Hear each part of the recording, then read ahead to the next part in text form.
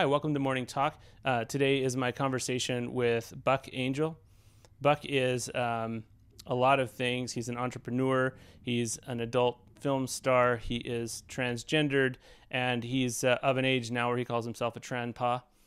So he's been sort of in that space for a very long time and has a unique perspective. But the reason that I had Buck on the show was that I just wanted to talk about the topic of masculinity. And I know that someone like him has thought through masculinity in a very deep and kind of embodied way, because he's super masculine, much more masculine than myself. And also, though, because of being transgendered, he's had to kind of seriously consider the presentation of his gender in public, and seriously considered as a life and death issue, presenting himself for how he is. So it was a wonderful conversation, and I enjoyed it. I loved it. I hope I get to talk to Buck again. So here's the conversation with Buck Angel. Buck Hi. Angel, welcome to Morning Talk Show. Right on. Thanks for having me, my friend. Right on. Are you a morning person?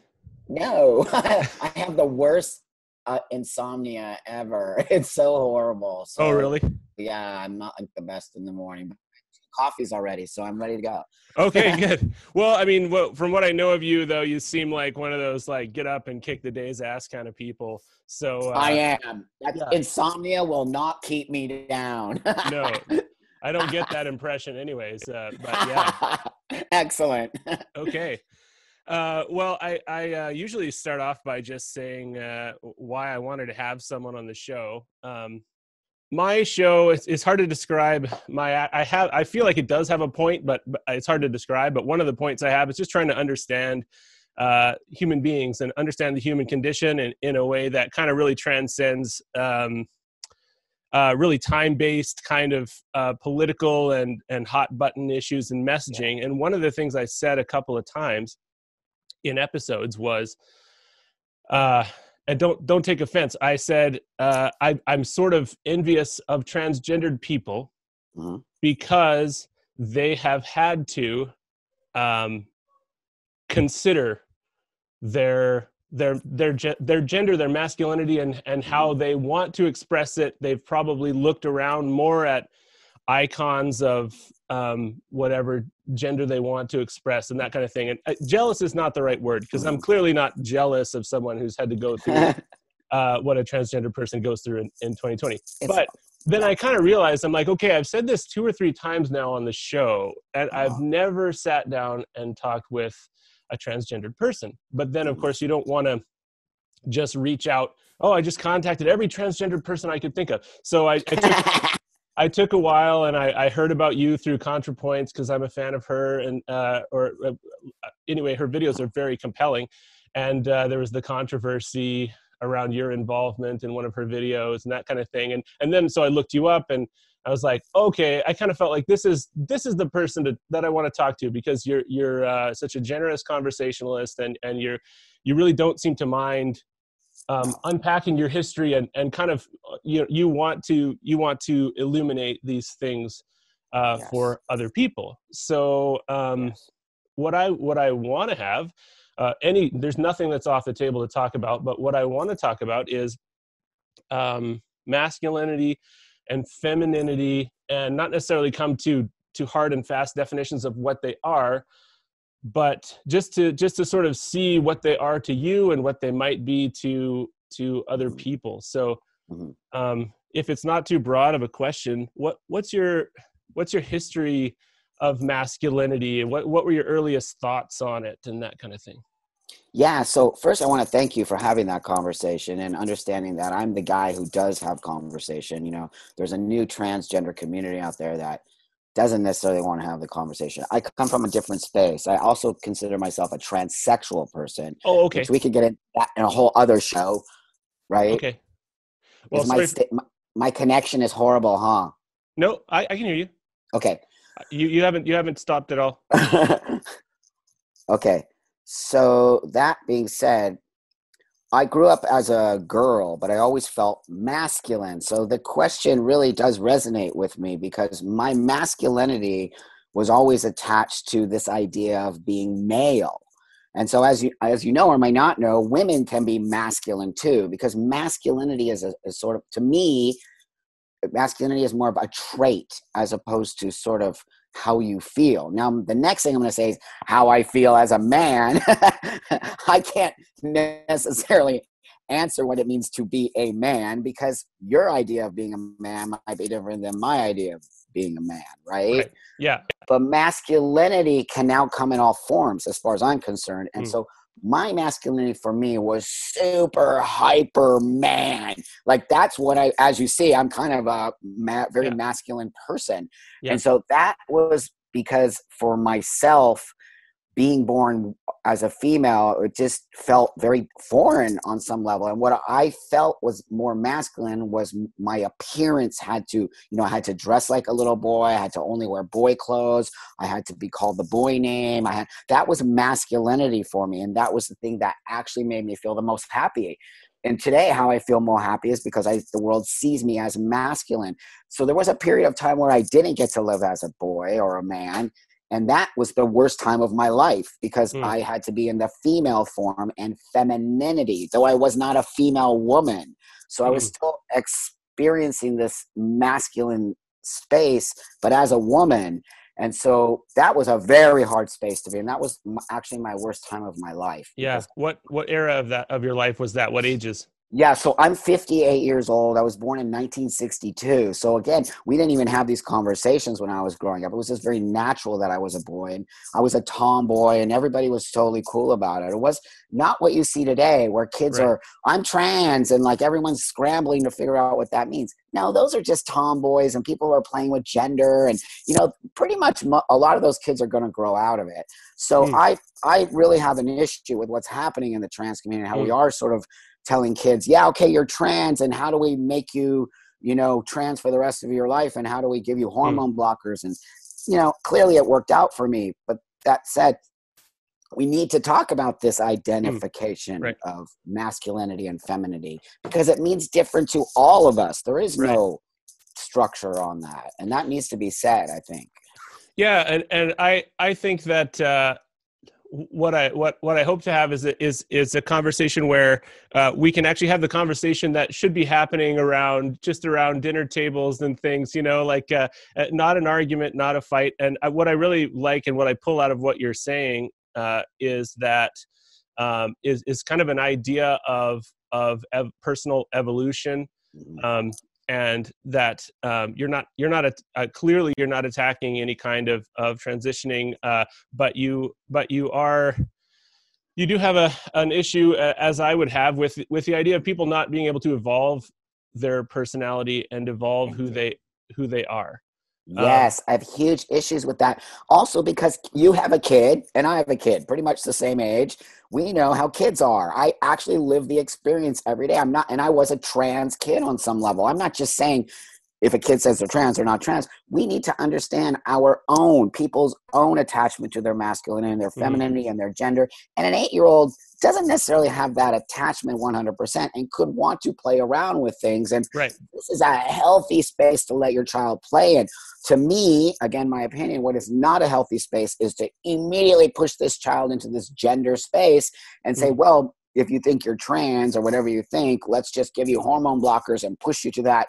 That I'm telling you, I think that's disastrous on some level because you're Mm. forcing, even though the kid says it, kids say all kinds of things. Kids say I'm a dog. Right. Kids, right? Kids say I'm a Yeah. Minecraft character. I mean, come Right. on, man. My intuition about this conversation is that we're actually dealing with concepts that our language can't encapsulate yet, and Yeah, it's not a matter of specific words yeah. because we have words for this.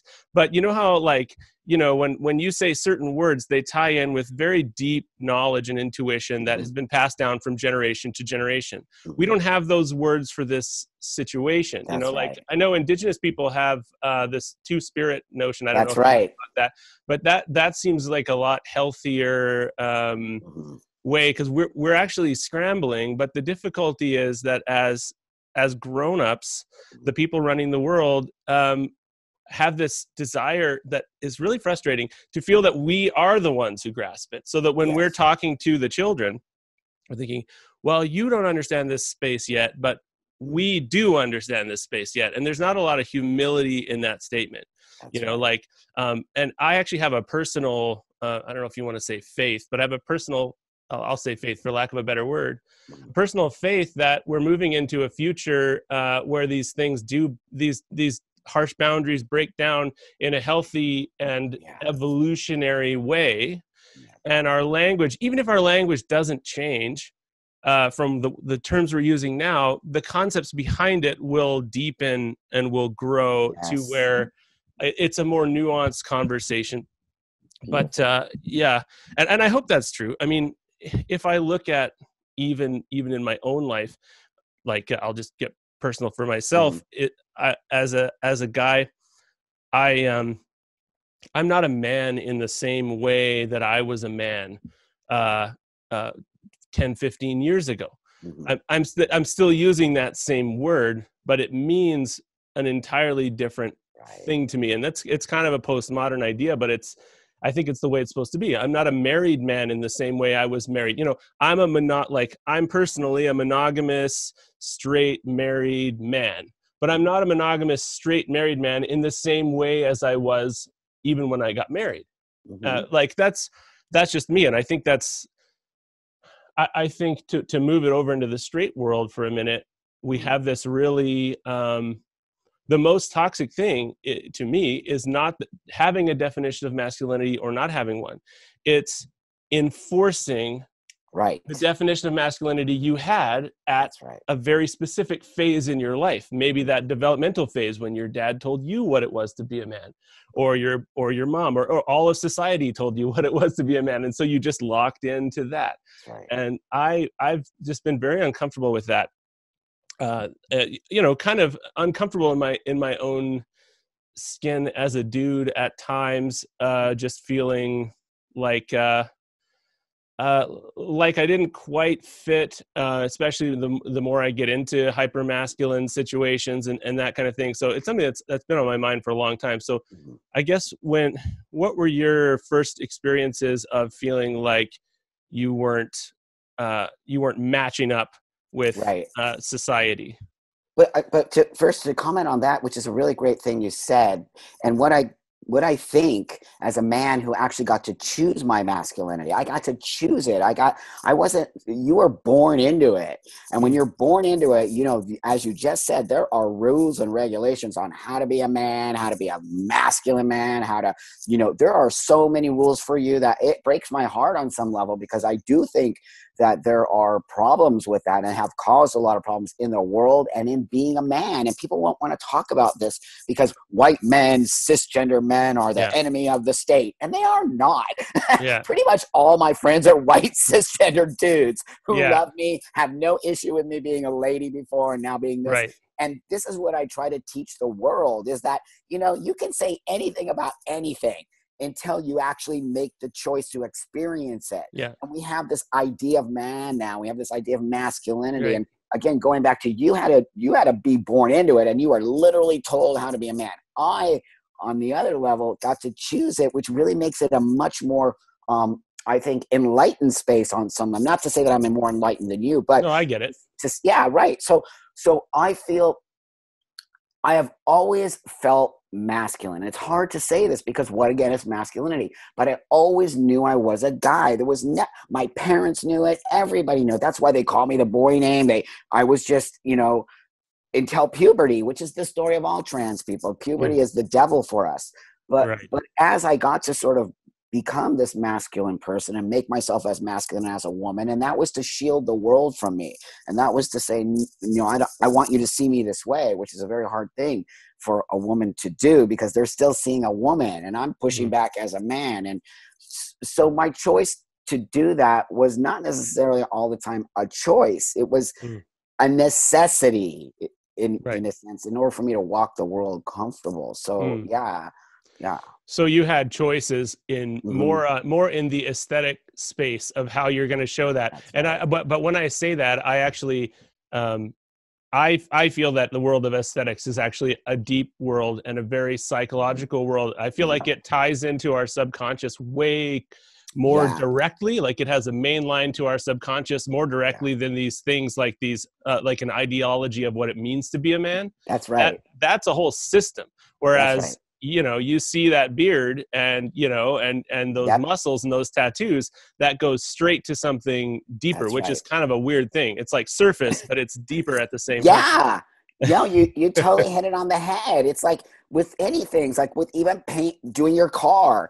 Everyone wants their car a very specific way, or everyone wants their house, because those are the things that you are actually physically attached. I am mentally and physically attached to this idea of myself. Hmm. And so I think you're right. Part of it I chose, but the other part is literally instilled in my system. I would not be alive today if I could not live with this. And that's for real, 100%. I tried to commit suicide a couple of times as a youngster, and just Hmm. alcohol, drugs, homeless, because I could not live. So it was physically innately in my body that I could Mm, not live looking and being seen as a female.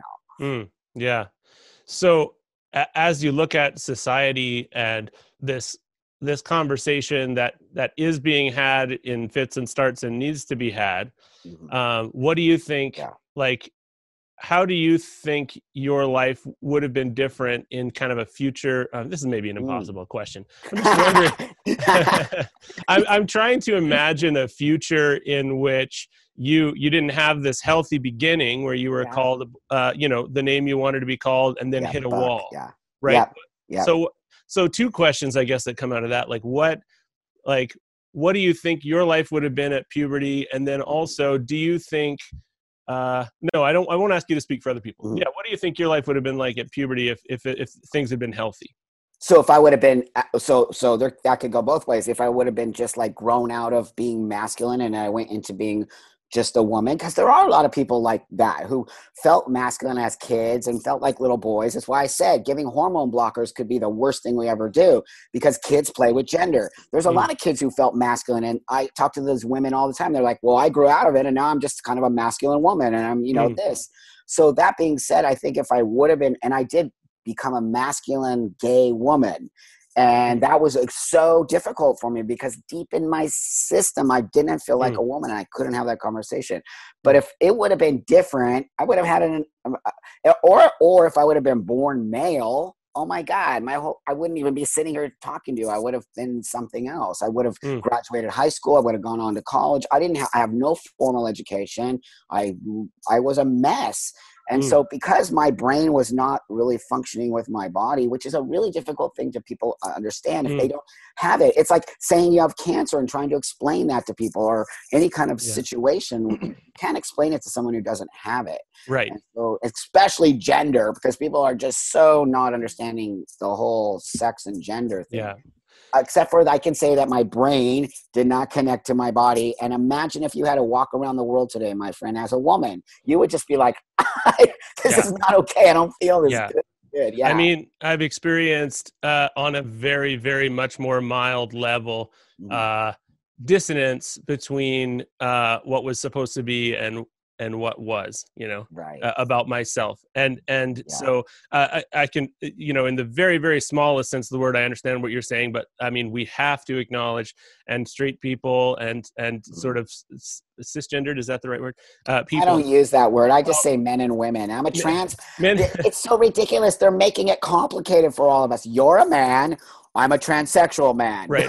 We're actually different. We are Yeah. men here, but I have different needs than you. And Right. that's why I keep fighting against this idea that trans women are women and trans men are men. No, we're Right. not. We are in the world, but we really have different needs. So, yeah, Well, I yeah, just mean, like, yeah, for yeah, everybody, we need to look at each other with the sense of yeah. I will never fully know That's right. what it is like to be you, But but I wouldn't fully know what it's like to be you. exactly, Like, we have full on different experiences. This is really so great, because this is where we can come actually together. You as a man, as a born biological man, and me as a man who, had to make myself a man. How can we come and meet each other and start to yeah, have this is what we're doing now, and it's so beautiful and amazing. Well, I'm really grateful for it.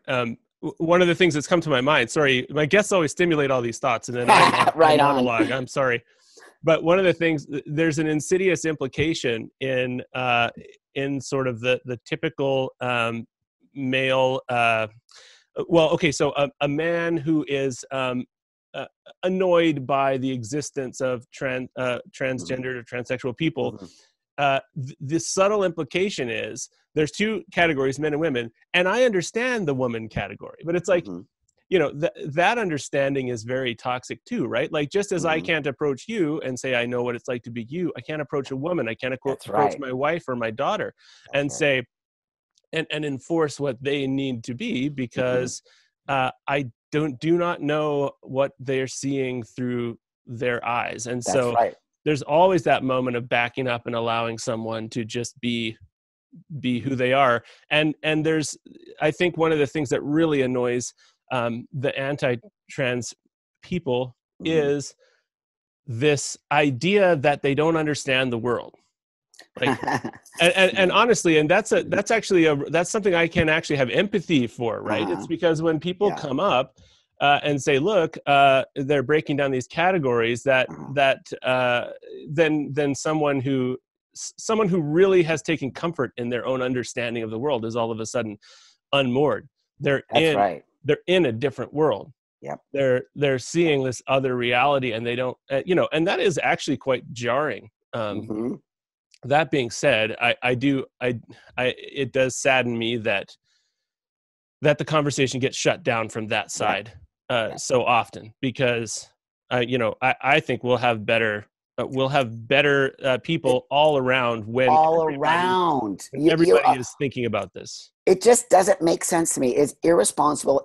And I'm going to say this, it's on both sides. It is not just the world attacking trans people. There is a faction of the transgender community now called TRAs that are really just pushing on people to accept them, to do these things. If you don't do that, you cannot change the world that way. I know, because I've been doing this work forever. I travel the world. People have no issues with me being a transsexual man at all, because I literally talk about it and I'm cool about it. And we just have this, and then literally no one talks about it anymore. Right. So that being said, if you shut down on both sides, if you shut down conversation, you will never, ever, ever make it to that next level. And this is the frustrating part for a guy like me who really just wants us to coexist. People forget that word, coexist. You cannot just run over a group of people and say, we're now going to take over this space, and because now people are going to fight you on that.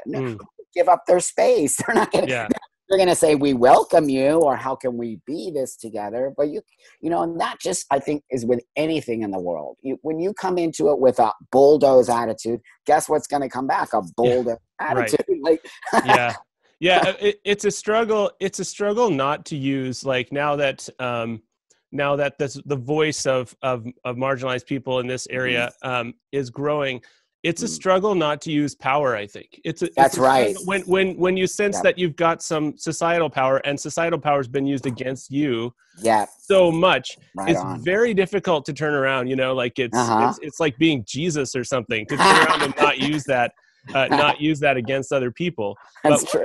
One of the things that's kind of coalescing in my brain as you're talking is just the idea of authority. And authority has been considered a masculine trait from, at least in the West. I feel like the word authority, if someone were to start throwing out words associated with authority, manliness would be on that list. You might be a little bit frozen here. Let me just wait. Am I frozen?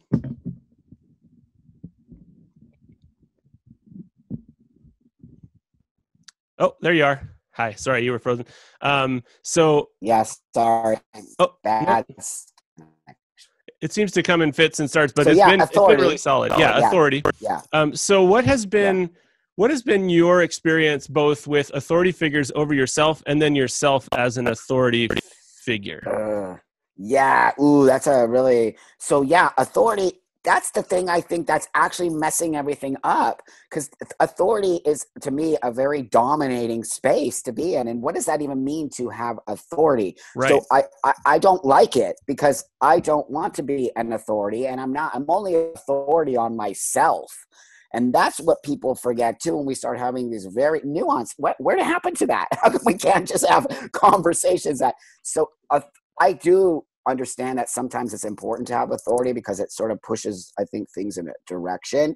But then I think what happens is power, right? I think power is attached to authority, and power is a very dangerous space to be in, because then you start to feel this power. And I'll be honest with you, there's times I feel powerful when I'm tweeting something or I'm doing it and people are like, yeah, it gives you a really a false sense of power, because that's false. And, so I think that the word authority and power go together in a sense that they are not positive. They're not a positive space to let, because I think authority to me says shutting down conversation and not allowing us to have this idea of nuanced conversation or understanding that we have different spaces. Right. Right. I mean, that's just kind of where I'm coming from. Yeah. Right. I hear you. And I agree. Like, authority is a very hollow thing when it becomes about, pushing yourself out into the world and forcing yourself upon other people. Authority is kind of this thing that's only healthy when it involves kind of faith in a greater movement and the potential of a group of people, right? And that's the thing. When you have authority over people, your biggest resource is the potential of those people. It's not it's not your own, your resource is not your own self. It's what everybody else brings to that table. And I wonder if you can relate to this as a dad, because I have found that with my kids, this authority figure will come out sometimes. And it's the one who draws a line, a kind of an arbitrary line in the sand, and says, now don't do that again, or else, and it's just no reason, just right. And of course, parenting is one of those things that brings you face to face with your own crap, and it's just kind of come to my mind recently just how hollow that authority really is. You want people to believe in your in who you are. You want them to do the things that are right for them, and you authority should lead people towards doing what is right for themselves and for others. But I don't know, has that been your Of course. And also because I do believe as a parent you are in a space to teach and also be, I'm a guy who does believe in discipline on some level, and that it helps kids. I think kids without discipline we're seeing today on the internet, and there's a lot of them. And so I do think authority in that space, it can be misguided, or it just depends on what you as a parent. And I think we are losing this. Parents aren't being given this, I don't want to use the word power, but I think and I know this specifically in the trans community, we are giving parents less power over their children to make these choices about who they are, which on some level is great, but on some level it's bad when you start to disengage your parents, the parents from, disempowering them, because parents are there for a reason. We do have a responsibility. But then again, when I yell at my kid because he did something bad, I'm like, I actually hate it when I do that. But that's that part that comes out of me, that's a frustration. And I think that's a human thing. I don't necessarily think it has anything to do with masculinity or femininity, but that said, I think as parents we have a responsibility. And again, that's just my own thought. It doesn't necessarily mean it's right. Some people homeschool their kids and let their kids do all kinds of stuff, and that's great. They might be amazing people when they grow up. But that issue you're talking about is definitely the most complicated the most complicated part of the life of a person, of any kind of trans or gay person, or even straight people who don't conform to something, because that's the big huge question mark, is if authority is so pervertible. You know what I mean? That's not, Uh-huh. I don't want to use the word perversion because I don't want to bring that shade into the conversation. But if authority is so co-optable by negative intention, Yeah. how do you make this conversation, that this global, universal, every human being conversation about gender, um, like, I don't know exactly how to say what I'm trying to say, but how do you kind of make it as healthy as it can be? How do you make it so that parents are actually looking with a loving eye at their children as to who is my child, and helping them uncover who they are as children? Yeah. How do you change? I mean, it's really the parents who need changing more Yeah. than the kids, because the kids are going through this really honest That's right. struggle. They don't That's right. have, as much as someone can not have an ideology, they don't have an ideology. That's right. They That's are right. literally just like, these things are still magical. Like, I remember Mhm. as a kid, certain kind of paragons of femininity to me would be like, we lived in the southern US, and there would be these old women. I mean, I don't want to bring race into it. There would be these old Black women who were like just magical to Yeah. me. You're not picking apart anything about them. There, you see them as a whole. And it made perfect sense in The Matrix when the Oracle was an older Black lady to me, because That's they have right. that oracular, whatever, It's true. vibe. And Yes. as a kid, I mean, that's just one example as a kid of me seeing something, Uh-huh.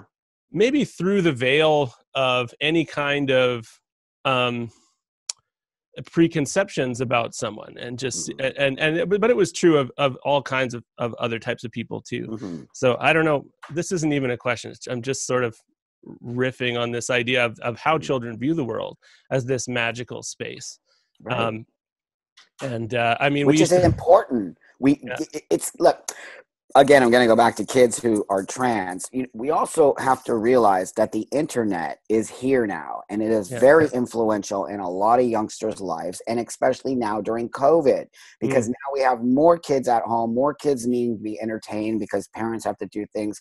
There is a lot of stuff on the internet. I'm sure you know as a parent, and I know. That being said, if you don't think kids can sort of see things and want to be a part of that, then you're not paying attention to kids, right. because kids do get excited about belonging to Minecraft characters or whatever, their Doom or whatever they're playing Mm, on there. They all do. And so that's, I talk about this idea that trans is a real thing. It is. There's definitely trans kids, but I also talk about this thing of identity. And trans has become an identity. It is not where I come from, which is saying that I felt like a boy my whole life. I want to be what I basically had what we don't call it anymore is a sex change. And that was always because I felt like a boy. I always wanted to be a boy. I never wanted to be trans. I didn't even know what that was. mm, So flip to today, I and I see. see a lot of youngsters saying, I'm trans. I And see. so that's a thing that I immediately go, wait a minute, what does that even mean? I'm trans. And it needs an Right. identity. And Right. all kids want to be a part of something. All kids Right. want to be, like I'm going to say, I wanted to be part of punk rock. That was where I landed. Right. That's what's important to me, because it was a space of angst, and I could Right. just get myself out, and I could be a weirdo. And so, Right. but that wasn't who I was. It was Right. who I felt in this space. Does that make sense? Yeah, yeah, no, I get it now. I didn't know what you meant at first, but yeah, okay. So trans as an identity, um, Yes. that makes sense. And like, it's good and bad, right? Because Yes. uh, the uh, like, kids really do live in a liminal space between Yes. things. Like, they nobody corresponds to the polar extremes, right? Hmm. That's So right. um, That's what right. you're saying, if I could, if I can take a stab at it, is that Mhm. that the term trans has actually locked people into a space of being undefined in a That's way. right. And that's something that I've noticed, it well beyond this conversation, is that one of the more toxic things, I mean, someone discovering what they are is Mhm. wonderful. Someone being locked in where they That's are right. based on a requirement, That's right. or a feeling of requirement, Hmm. is not good. And man, I mean, you basically would need a generation of trained psychologists to see, either you get to sort of understand when one is happening or when the other is happening, or thank you. it's so hard to know. And I know that I've been locked into definitions of myself and how real that can be. I mean, just to back up, like a little personal information about myself is that I come from a Southern Baptist background, and my dad's a pastor, and who incidentally was not, thank God, an Uber man, did not enforce, like he's an artistic guy, he cries, and that was really good for me. But in terms of religious faith, I had this definition of myself that I just was unquestioned from when I was young, and it was causing me, a lot of the things about it were causing me that just like a fog in my mind. Sure. I don't know if you can relate to that, but just always feeling in a bit of a fog, and the clarity on certain issues was just not there. And then as I had to question that, I had to question that definition at some point, but kind of being brought to the place of being forced to consider that question was very formational. It's if I had, I don't know, if I'd been locked into something early on of like, I don't know how to describe what I'm saying. I'm trying to relate this to what you're discovering, because you never know. Someone can say they're this, and they can, and they don't even know themselves where they really are, how internalized that is, how real that is, how much of it's linked to a sense of community, and how much of it is their own identity. And I guess I'm not really asking a question so much as just reflecting on what you're saying. But it makes sense. And again, your experience and my experience are going to be different. Yeah, here we are as men, right? So again, these are the conversations but I love that you said that about your dad, that I came from the opposite space. My dad was super macho, ex-football player, very masculine. And that's really where I got my idea of masculinity. I always say it all the time. I was literally sort of indoctrinated into this idea of masculinity that was hyper masculine. Yeah. And I know that 100% comes from my father. And so your father was hypermasculine, and yet completely allowed you to identify as in a male way. So that's a really unusual. Your dad had a really unusual combination of traits there. Oh my God. So my dad, because my parents thought I would grow out of it. My mom was always like, nope, that's my son. But my dad always thought I would grow out of it. And so when I became a gay woman, he hated it, because he's that stereotypical man, white man, macho football player, hates gays, like that kind of thing, right? So that was a whole other level. Then when I became his son, oh my God, that was a whole other level.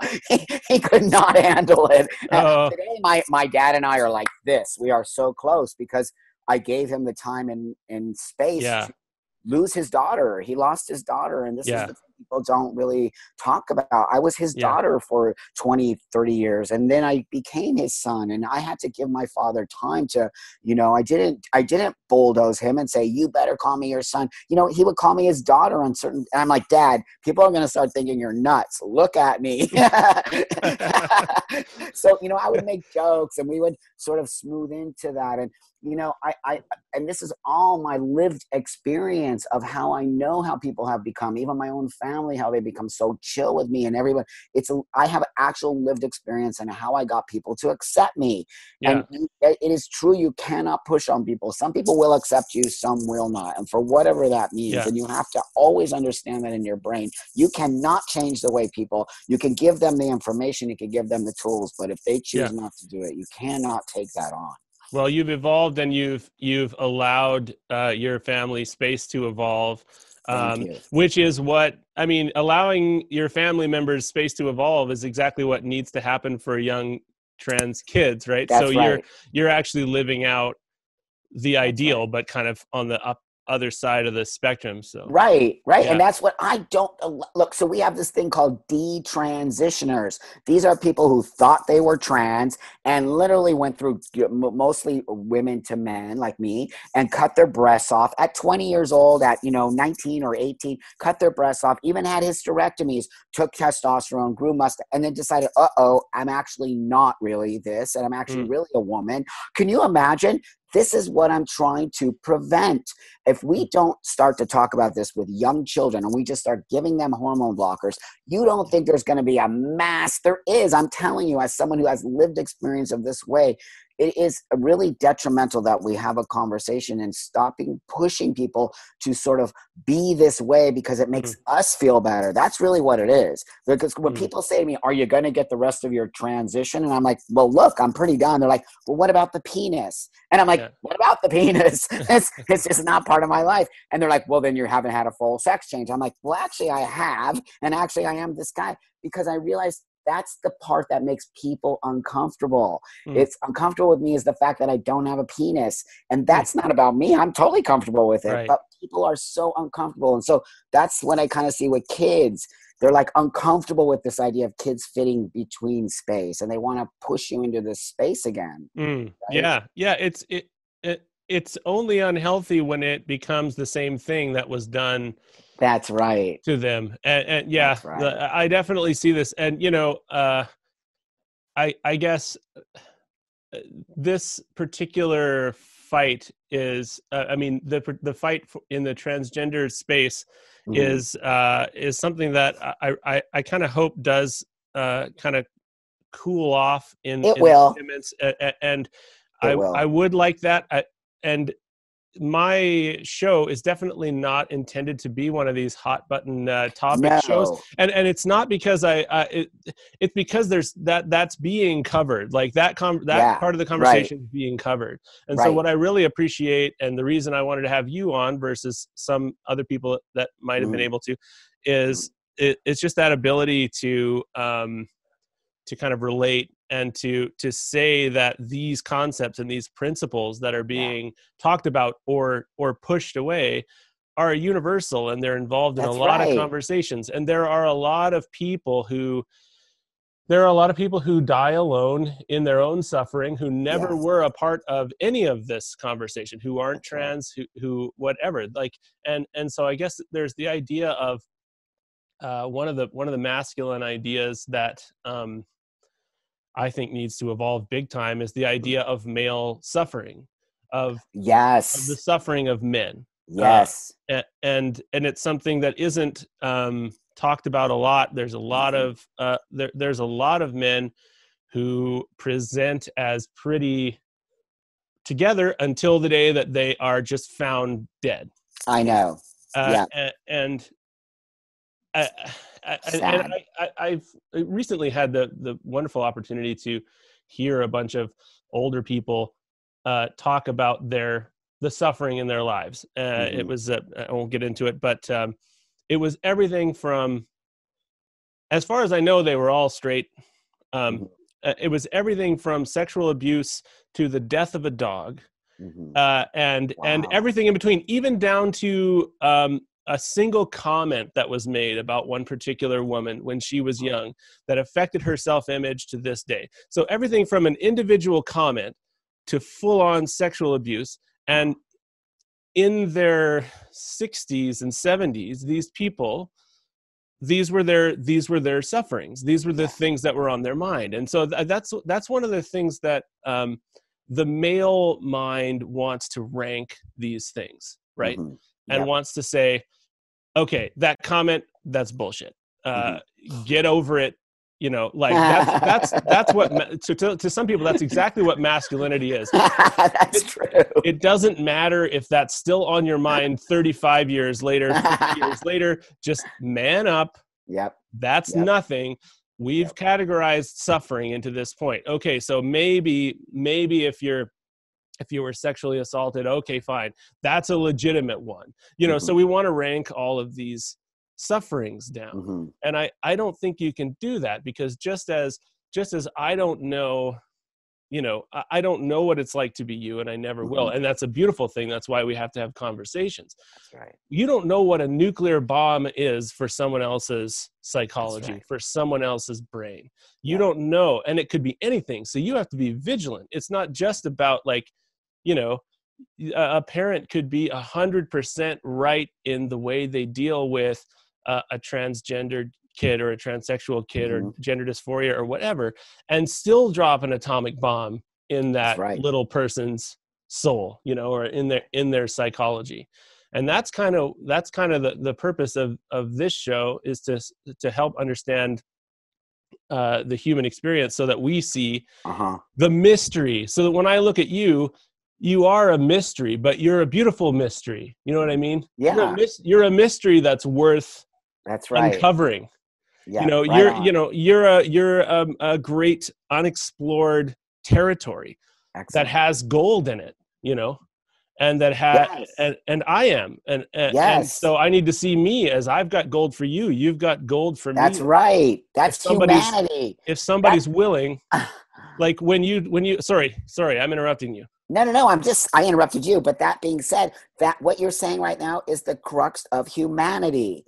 And when we have to start to look at people as people, now gender and all that's always going to exist. And I'm actually about gender. But that being said, we have this idea that just because I see you right now sitting there as a white man, you are this, you know, the white man is the bad person now. Yeah. And so now we are when you start to instill these ideas that are so negative, then people just immediately, oh, that black person over there, oh, that Asian person. We've instilled these ideas instead of saying, but wait a minute, we're actually individuals. I don't care if you were raised as, you know, a Korean, whatever. Yeah. It doesn't matter. It doesn't mean that you actually don't have your own way of doing things. We've gotten into such this idea that men are this way, women are this way, and that is so not true. What you're saying is so important. We got to go to individuality, and everyone has their own story, their own idea, how they are. We're not all the same because we're trans, and we're not all the same because we're white men, and we're not all the same because that's a very dangerous space to go into. Yeah, and conversation is so important, because when we are exploring each other, like there's mutual learning, right? So so in this conversation, my goal is to say, let's explore the territory of Buck Angel. We're going in there, and you know the territory, but there's still the potential that, you know, when we're exploring the territory, you see something new in Buck Angel, right? That's right. Only because of inviting people in. So there needs to be a flexibility of identity in all the best conversations. There's a flexibility of identity, and it says, look, I'm coming to your territory and I brought my gear, but some of my gear is not suited to this territory. So you give me some of your gear. You know what I mean? Like, oh, we're in mountainous terrain now. You know, let me borrow your self-exploration apparatus. That's brilliant. Or something. That's exactly right, because that's sharing ideas and sharing, you know, again, let's go back to masculinity. I mean, some people were told not to cry as men, and that is a very big problem in the male world. And I see it all the time. I'm a big crybaby. When I speak to all these, I speak in front of hundreds of men, and then like I have them crying, and they're like, it's the first time I ever cried publicly. I'm like, oh my God, yay, that's so amazing. So that's just that little thing that I dislike about this idea of masculinity, that we can't be sensitive as men, and we can't be, and that's feminine. But we're starting to break those walls down by having these conversations and giving men space to say it is okay to be this way. When we're always beating down certain groups of people as if they're all the same, and we do it with all groups of people. But we have to get back to this idea of individuality within even groups of people. Communities are built by individuals. They're not built by we're all the same. That's a cult. Yeah. That's different. Right. And so, so this idea of masculinity is such a great conversation, because we have to start getting rid of that, I hate this word, but I'm going to use it, toxic idea of how it is to be a man. And there is no way to be a man. There just isn't. There's a way to be a person. And then again, what is masculinity? That's just a word. That's a definition we put on an expression. So that's all. We could rename it to whatever we want to rename it to, and it could still be that thing. It's just this idea of masculinity needs to be changed, and it needs to give it a more fluid space. I agree. And you know, it's good to hear that from someone who's ostensibly more manly than I am. See what I mean? So another question though, about being a parent. Did you find that, and how many kids do you have? Just one, 8-year-old boy. 8-year-old boy. Do you find that he has kind of forced you to question and change your views of masculinity, or fatherhood Yes. and that kind of thing. Of fatherhood, mostly of masculinity, because I'm around him, so he sees masculinity in me. And then what does that mean to be a man? And I don't want to give off that angry, toxic man shit like that people think of men about. I want to give off a loving, beautiful, awesome maleness to him. So I am very conscious around what he sees in me. And at face value, I look very male and I'm very masculine and very macho, and he loves that because he's all into those boy games and stuff. But at the same time, he has seen me cry, and he sees me hug his mom, and he sees me tell her I love her all the time. And, just this more sensitive space in me, and that it's okay when he cries and he falls down. It's okay, dude, cry. Yeah. I do. I'm very sensitive and conscious of the way he sees masculinity. Yeah, that's good. And yeah. I feel like parenthood is one of the reasons I don't recommend it to people if they're not sure. Is that it kind of comes with either this disillusioning of, at least for me, this is how it's been, a disillusionment of what it meant to be a dad, what it meant to be a man, and then kind of a necessity to question and then rebuild my view of masculinity. Or people double down, people go, well, you don't question me. I've got to show you a strong exterior. I've got to show you the metal casing that is being a man, right?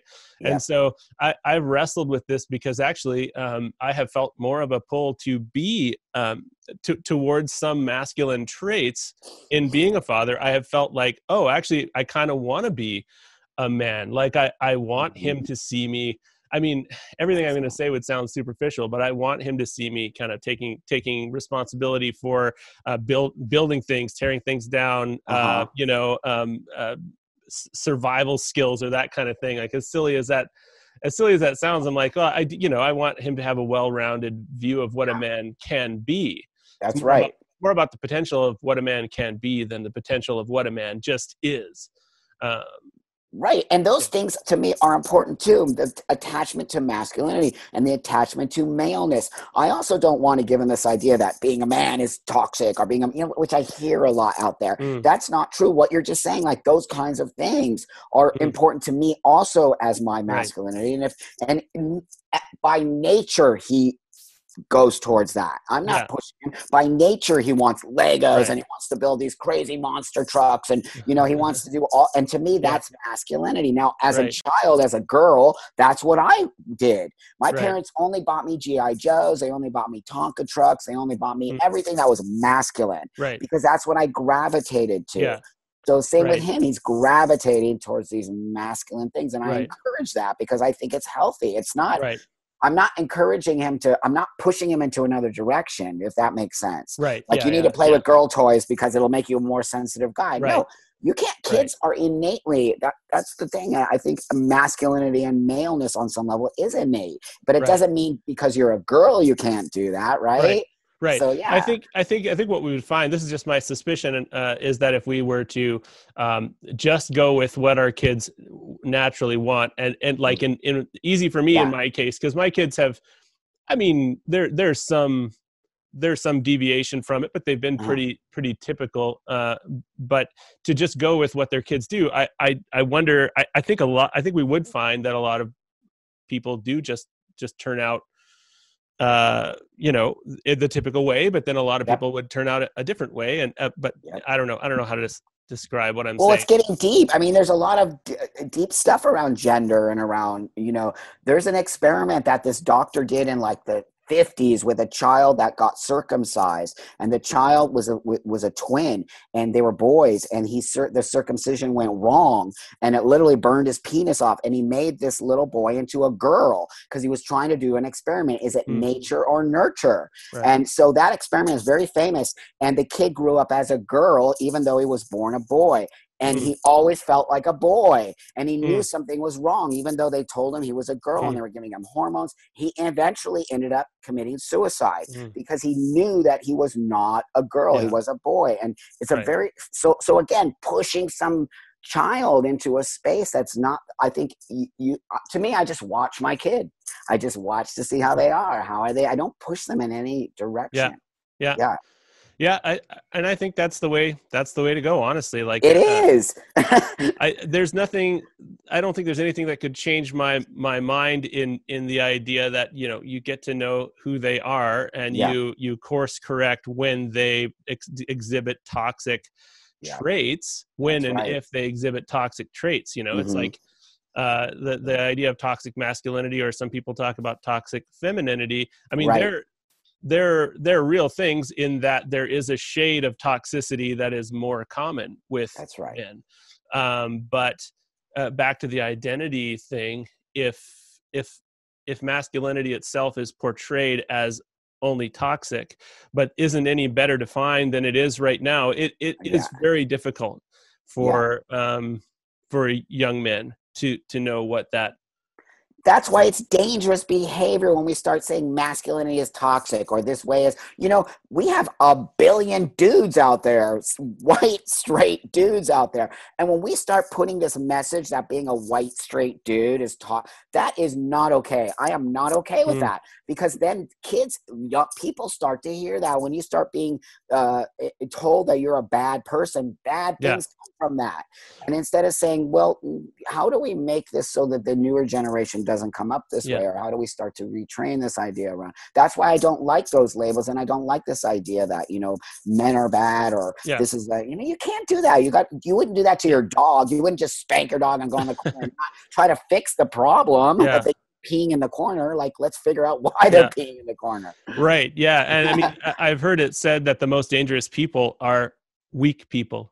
And are internally weak people, and internal weakness comes from a lack of self-understanding. That's right. And so there are a lot of toxic men out there, and so number one, we need them to feel that the possibility of being understood exists. Yes.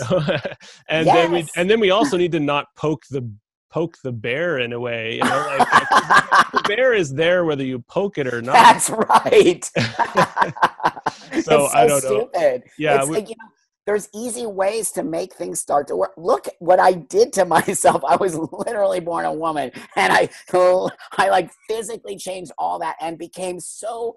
I mean, I have the most amazing life. I can't even believe it. I would have never thought that thought I would be dead by now. And that's because I listened to myself, and I actually love myself, and I actually tried to make it so that I could be part of this world. And I learned from everything I do. And then I say, now I know a lot of things that a lot of other people don't know. I lived as a woman half my life, and now I live as a man. And so being in these two different spaces, masculine and feminine work together. They actually work together if you understand those. And you have it too. You just haven't been able to tap into that because you're told not to tap into that. Right. And I like that you bring up self-love, because it's something that I kind of wonder. I kind of wonder if love isn't kind of an inherently flexible thing. Where like I don't think love is masculine or feminine. So that's right. You can be whatever type of man you are, and if you have self-love, then there's always going to be this softer, more flexible part, right? Because love without that kind of flexibility and that empathy for yourself and for others is not love. It's a weapon. It's a thing. It's a thing to enforce. So, and that's maybe the biggest tragedy of masculinity, is that self-love is not really a thing. Flexible self-love. There's self-image, and then there's sort of arming yourself with the weapons of masculinity. But maybe like self-love is a thing that transcends. Well, once you learn it, and it's a difficult space to learn because we're not taught to love ourselves. We're taught to put this appearance out there, what you just said, this masculine thing. You don't think dudes, I mean, you want to cry. They want to feel love. They want to feel. That's a human thing. That has nothing to do with male or female. And we are actually depriving men of this idea of being able to experience the things women get to experience because it's not maleness. And I'm like, wow, I have become the best man I can be because I tapped into my last part of my life which a lot of us are told not to. We're told to disconnect from that, never talk about it. You were never, you know, and I'm like, I disagree with that because I was literally put into that space. You know, I'm also a very spiritual person, and I believe I was given that gift. I believe it as a gift now. Never did I think of it as a gift. I always thought about, shit, this sucks. I was born a lady, but that has been a gift for me, and it took me years and of age and of maturity. I realized being born a woman was a gift because I get to see the world in a way that is not a lot of men get to see, and I get to be a teacher on some level. Right. Wow. Well, I mean, that's great. And I mean, I feel like I could talk to you all day, but yeah, I know we can. that might be a good place to end it, because it seems like a nice way to wrap it up, and it's from your own, in your own words and from your own perspective. So, thank you so much for being on the show. And I don't know. Yeah, it's one of those conversations where I feel like it'd be great to talk again in the future. We won't make any requirements of that. No, we will. We will. I love talking to you. You're great. And I really appreciate you bringing me on to talk about this, because we need to start the conversations. And then that's how we actually make the world a better place. Well, thank you, Buck. Thanks a lot. Have an awesome day. I'll talk to you later. You too. Okay. Right on.